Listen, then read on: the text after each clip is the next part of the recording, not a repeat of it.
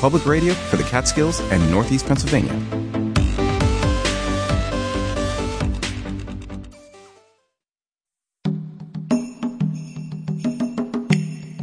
This is Rosie Starr for Radio Catskill. Welcome to Farm and Country, locally produced radio about rural life in the Catskills and the Delaware River Valley. On today's show, Keith Hubbard's Star Talk shines a light on the vernal equinox. We'll hear remarks from Wayne County community members Zachary Jones and Ryan Jennings, who participated in a mix and mingle meeting, Popcorn and Profits, at the Cooperage in Honesdale, Pennsylvania. Then, Education and Volunteer Coordinator Rachel Morrow from the Delaware Highlands Conservancy highlights events at the Van Scott Reserve in Beach Lake, Pennsylvania. All of that coming up on today's Farm and Country. But first, news headlines from NPR.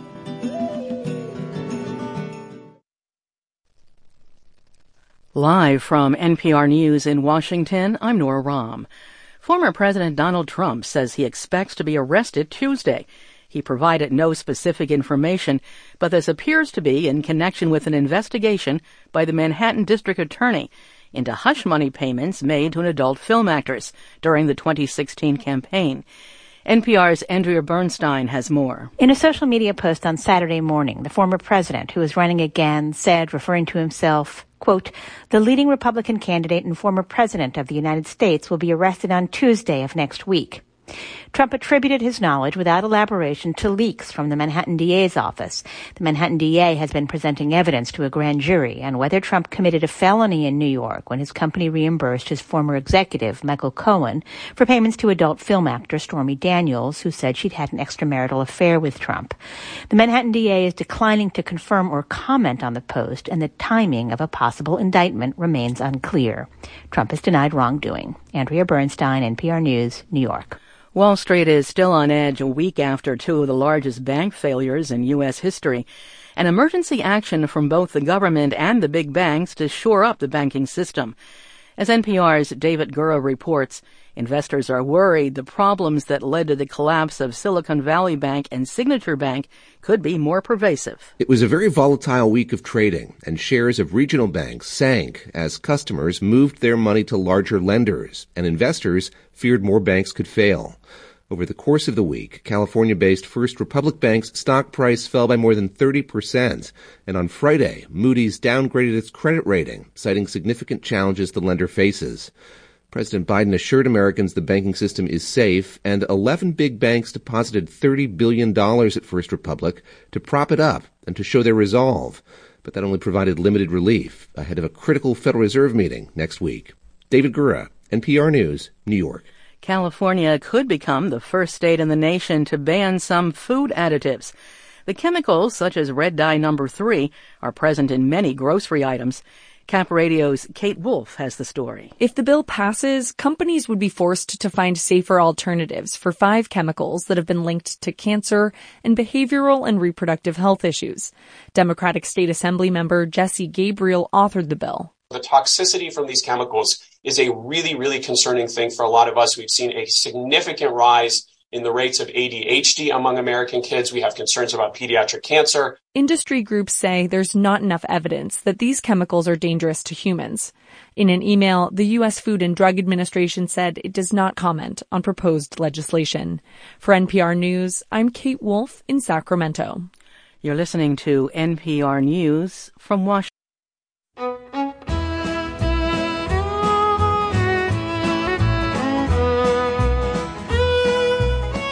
This is Rosie Starr. Welcome back to Farm and Country. Coming up on today's show, Wayne County community members Zachary Jones and Ryan Jennings share program ideas that expand agriculture as a vibrant industry in Wayne County. The Delaware Highlands Conservancy honors biologist Rachel Carson in Beach Lake, Pennsylvania. I spoke with Education and Volunteer Coordinator Rachel Morrow about that and other events at the Van Scott Reserve. But first, here is Keith Hubbard's Star Talk report. Thank you for joining us on Radio Catskill. for this week's locally produced Farm and Country.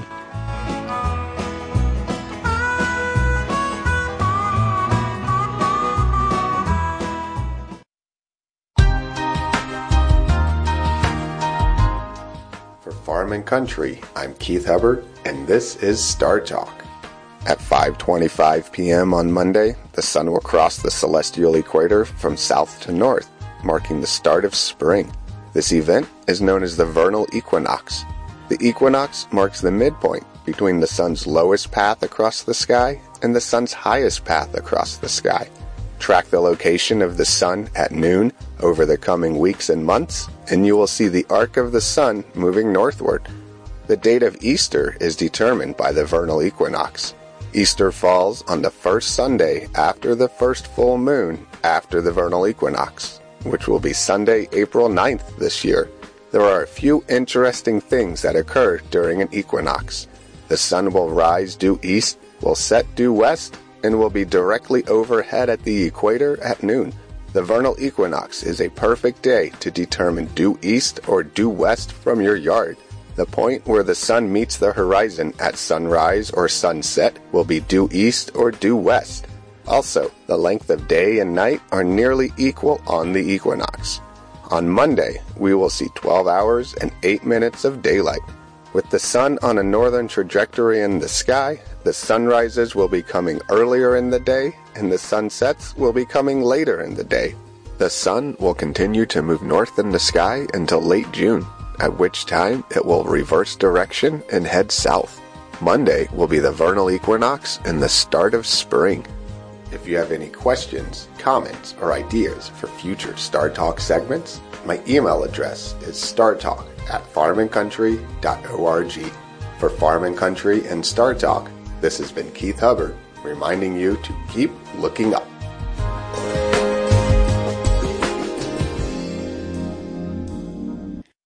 On Tuesday evening, March 7th, the Cooperage Project, located at 1030 Main Street, Honesdale, Pennsylvania, hosted Popcorn and Profits, a mix-and-mingle-style meeting highlighting programs to small businesses and particularly to our farm and food businesses. Presenters highlighted local lending options with small businesses in mind, and organizations offered grant writing and other workshops to help small businesses grow individually or collectively. Zachary Jones, Sustainable Agriculture Specialist from Wayne Conservation District, opened the meeting with his sentiments. As farmers, as business people, whatever it is that you do, if you're new or beginning or if you've been in this venture for a little bit, is how we can, one, look to find funding, who has it available, what programs are there, and who to talk to.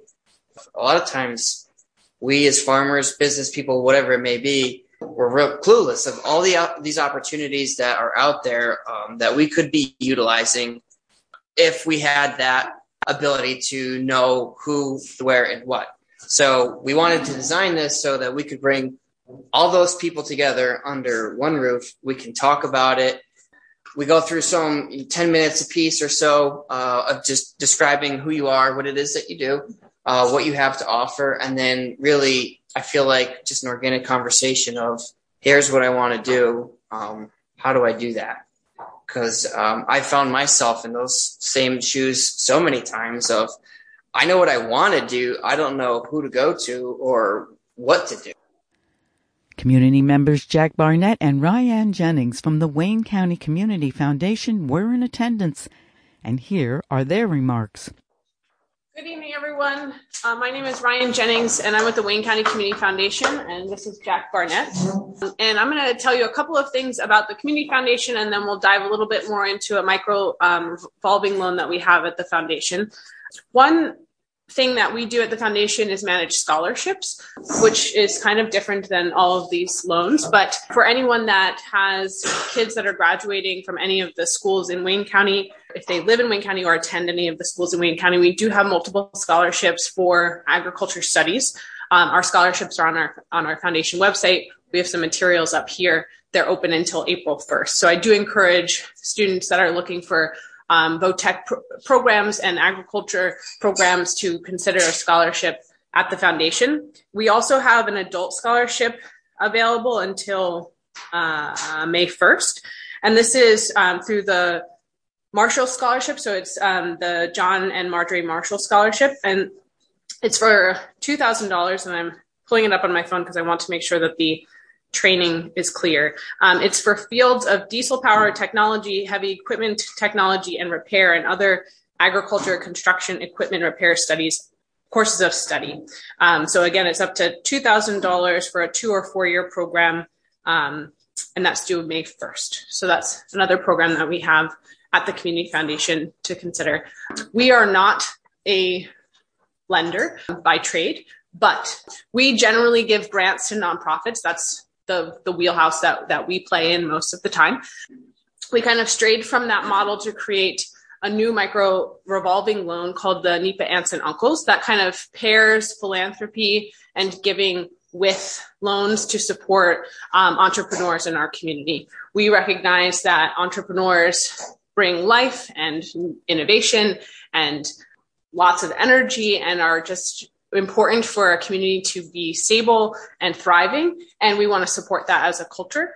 So we created this revolving loan fund that is very different than the ones that you've heard, although we do partner with H&B to service this loan. So it is philanthropic dollars, donations from individuals in the community that want to support different entrepreneurs of all different kinds. They donate it to a fund at the Community Foundation. That money is invested with multiple investment partners to gain investment gains through many partnerships. And then applications can come into the foundation, be reviewed by these folks that have donated their money and are offering to be mentors for people who are part of this program, and review those applications, check the credit. These applicants, by and large, are new at their business or maybe have had a track record of not so great credit, but that will still be considered, and are looking to either do something different, purchase something new, expand their business, or are just brand new at getting it started. These are low interest loans. They're 2 to 4%, usually in the $5,000 range, but they can go potentially up to $12,000 depending on how much money we have in that coffer. And then they're paid back directly to H&B, and then the interest, that 2 to 4%, comes back into that fund so that we can return the loan back to the next person. We have 2 loan recipients this year, Kaizen Snacks, which you might have seen at local vendors, farmers markets, etc., purchased an oven and a sink. Yeah. Some other commercial equipment. kitchen. And then a sign maker out of Hamlin, BC Goods and Grains, who makes custom signs, purchased a very large laser cutter. And the benefit to this, as Mary Beth had pointed out, is really the connection. So we know that, especially farming, the connection to vendors, to people that can offer loans, the connection to new markets is really valuable. And if you don't have that connection, that handoff, that warm handoff from someone who does have that connection makes that a lot faster. So for instance, the woman from BC Goods and Grains, I serve on another board, and mentioned this program and said, hey, come to this event that was happening at the Cooperage. Now this person has a whole bunch of custom signs that are coming from like one connection and one mention. So come to Farmer to Farmer. We want to leverage that connection to help you all be better at your jobs. We just want to point out that while the Aunts and Uncle funds, the initial loan borrowers have been not farmers, we designed the program to be able to support farmers specifically for things like equipment purchases, implements, seed, stock purchases, and we don't have to do it as a single fixed monthly principal and interest payment. We can do it as a balloon payment, so you can take the loan out at the early part of the season when you need the cash and pay it back as a balloon payment later when you've gotten the product sold. So we are not exclusively limited to the traditional model of monthly principal and interest. We're trying to just add another option to all of the options that you've heard today. There's not one that's a one-size-fits-all because every business is different. So new farmers are different than well-established farmers. They're different than multi-generational farmers that are different than dairy versus vegetable. Like all of them are a little different. And so we're available for the type of recipient that is new or trying to grow and do something innovative. They need a small bit of cash, but also that network and the mentorship piece would be of value to them. Our goal as a community foundation is to pool the community's resources to reinvest back into the community. So we're here as a resource for the community. All of the money, the $11.5 million in assets that we manage is owned by the community and to be given back for community projects. So please let me know if you have any questions, but thank you all for being here. I'm so excited.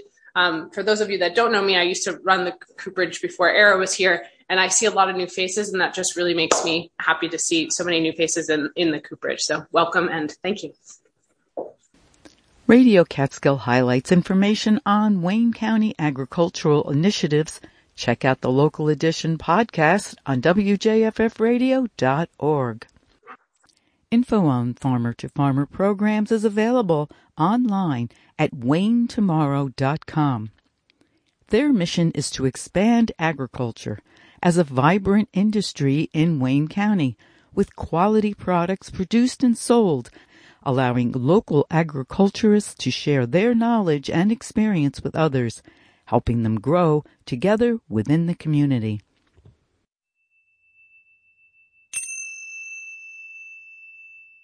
April 22nd, 1970 was the first Earth Day, and it really focused on making sure that our environment is clean. When you think of Earth Day, people do a lot of recycling things and then wanting to focus on environmental issues. And that really was based around we need to have more environmental awareness. Those are some of the remarks made by Rachel Morrow at the Van Scott Reserve. This year, on Wednesday, March 8th, the Delaware Highlands Conservancy Van Scott Reserve hosted a presentation of writer, scientist, and noted biologist Rachel Carson. Rachel Carson, in her book Silent Spring, brought awareness to the detrimental effects of DDT and its impact on the bald eagle population. Before the program began, I took the opportunity to speak with Education and Volunteer Coordinator Rachel Morrow to ask her about this event and others coming to the Delaware Highlands Conservancy Van Scott Reserve, located in Beach Lake, Pennsylvania.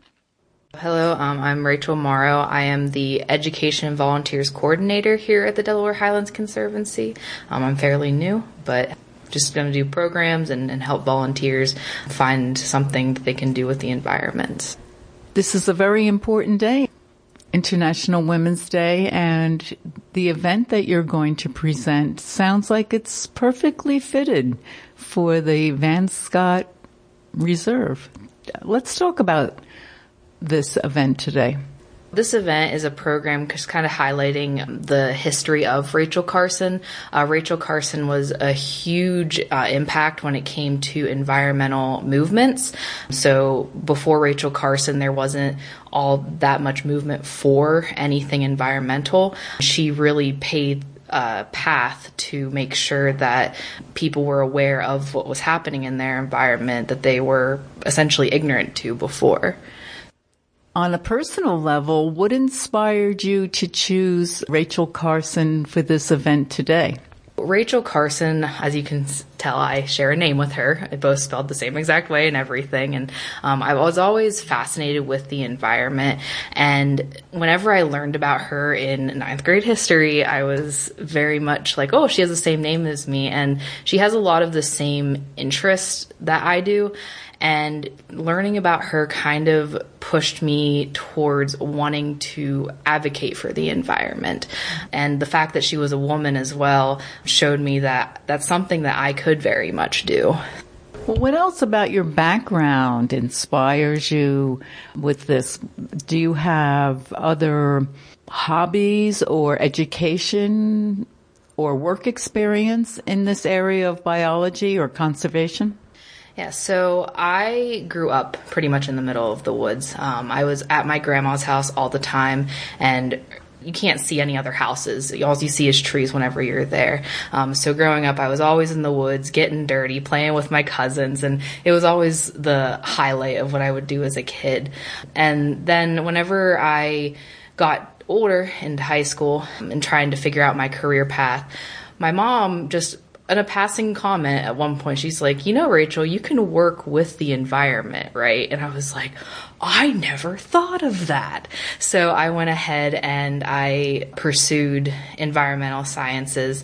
Starting at Penn State, I got an associate's in wildlife technology, and that then led me to try different avenues of the environment. So whether it was being a tech or doing like biology type research or education was another avenue. And I found that I loved learning and then sharing the knowledge of what I had learned with the people around me. So it was kind of like a nice melting pot of environmental science, but also being able to educate and touch on the public. I also pursued a bachelor's degree in agriculture and extension education, because at one point I was like, maybe I'll do formal education, but that really wasn't for me. So then I came back and I did the environmental education thing. So. Well, I can see why Rachel Carson is a mentor for you. You have so much in common. And you know what I love? When I was doing some research on Rachel Carson myself, she was born in Springdale, Pennsylvania, and here we are in Beach Lake, Pennsylvania, and it's so nice that you're going to honor her today. What are the highlights of the program that you'd like to share? The highlights of the program is basically just the background of her life and just how she grew up and in the Great Depression and the struggles that she went through with that, but still being able to come and pull through to be a big star of the show, I guess you could say, for the environment. Then another highlight is I talk about each of the books that she has written and kind of the evolution of her writing and how she is able to grasp environmental concepts that are really difficult and put them in an eloquent way for people to be able to understand it and digest it. Because that's a big issue in science, is people give this hard science and research articles that isn't really fun to read. So she's able to adapt that to make things fun to read for people. And then the book that we're really going to dive into during the talk is Silent Spring, which is the book that really pushed for the environmental movement because it was pushing back on the concept of pesticides and toxins that we were putting into the environment that people weren't really questioning. And when she got people questioning that, it totally changed the viewpoint on how people look at science. I know your organization highlights a lot of important work with eagles, and we know that eagles need healthy water and forests to thrive. Let's talk about the mission of the Conservancy here at Van Scott Reserve. So how does this program today and the other events that you have here reflect on this? Yeah, so our mission is to protect land and reach out to the public for community engagement and through educational programs. The programs that we have all surround the concept of the environment. And we're hoping through these programs that people gain an appreciation that they're able to take home with them to then be better stewards of their land. They don't have to go through us to conserve 1,000 acres through an easement, but then if they have only 2 acres of land, how can they help in their small part? And that just kind of encapsulates all that we are. The other thing with this program too is with the eagles, there is mention in her Silent Spring book how they were disappearing and later come to find that the chemicals that they were using, specifically DDT, was thinning the eagle shells and it was causing the birth rate of them to go down significantly and way too fast for them to be able to bounce back from it. We are so lucky that through successful research and things that the eagles were able to bounce back, and it's gotten to a point now along the Delaware River, every 2 miles you can see an eagle's nest. Like it's pretty awesome. They're definitely a success story that we're very proud to tell, not just as the Delaware Highlands Conservancy, but I mean as Americans as well, just watching this national emblem go down into the gutter and then make an amazing comeback. I have to agree. If you just keep your eyes and ears open, you could be walking anywhere and see them. It's such a majestic experience. Some of the other programs that you have coming up, let's talk about that. We're trying to touch on all ages. So the next one to come up is going to be a reading on the Lorax, specifically geared towards younger kids, elementary, and maybe some older preschool kids as well. And we're hoping to diversify what the programs we do coming up. And by diversify, I don't mean just by topic. I mean by what you'll be doing. So between walks and crafts and talks and things that just kind of have multitudes of levels to be able to hit on all ages. And coming up to Van Scott and simply just walking around and coming into the office and just asking us questions too is like a little impromptu type of programming, I guess you could say too. Lots of exciting stuff coming up, and we're hoping to just keep pushing through more and more. Well, coming up actually is Earth Day, and I would think with pollinators, edible plants, and ramps on the menu. I think you have some events coming up with that. Earth Day coming up. It's on April 22nd, but we're hosting our event on April 21st, and that's basically just going to be a craft day. So we're going to have some eco-friendly crafts that will be set up around the Conservancy office, and people can come and do fun little things.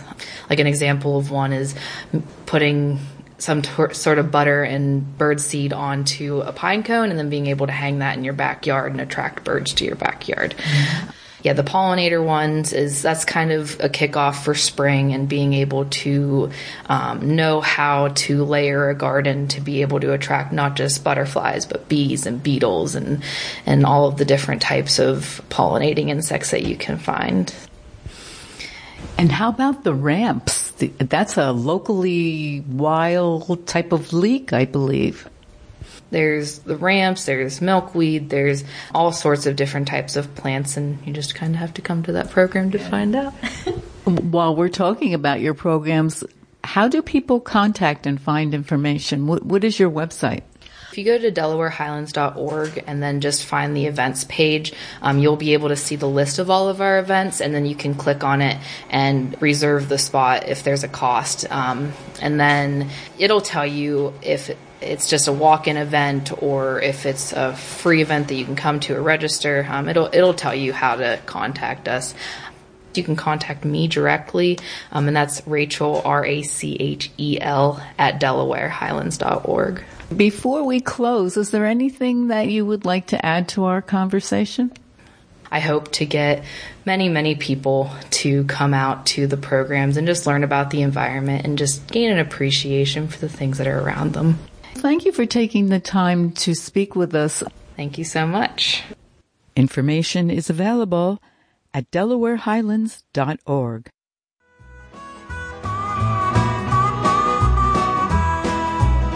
We hope that you enjoyed our show this week with production by Radio Catskill volunteer Keith Hubbard. Special thanks goes to our guests, Zach Jones and Ryan Jennings, speaking about the Wayne County program Farmer to Farmer, and to Rachel Morrow, Education Volunteer Coordinator from the Delaware Highlands Conservancy and Scott Reserve. This has been your host, Rosie Starr. Thanks for listening local to Farm and Country and supporting Radio Catskill, public radio for the Catskills and Northeast Pennsylvania. Support for Farm and Country comes from Damascus Citizens for Sustainability, a community-supported, science-based nonprofit taking legal actions, providing tools for action, and raising awareness of fracking damage since 2008, proactively protecting public health in the Delaware River Basin and beyond. DamascusCitizens.org Radio Catskill, keeping you connected with the local edition. Underneath a coat hanger, it says, never again. Weeknights at 6:30. We talked about state government, we talked about federal government, but nothing ever about local government. Right after All Things Considered. It's not clear-cut what we have to do. It's all complicated. And if we do work with each other in good faith, we stand to win big time. The local edition on Radio Catskill. Hey, thanks everybody for being here tonight.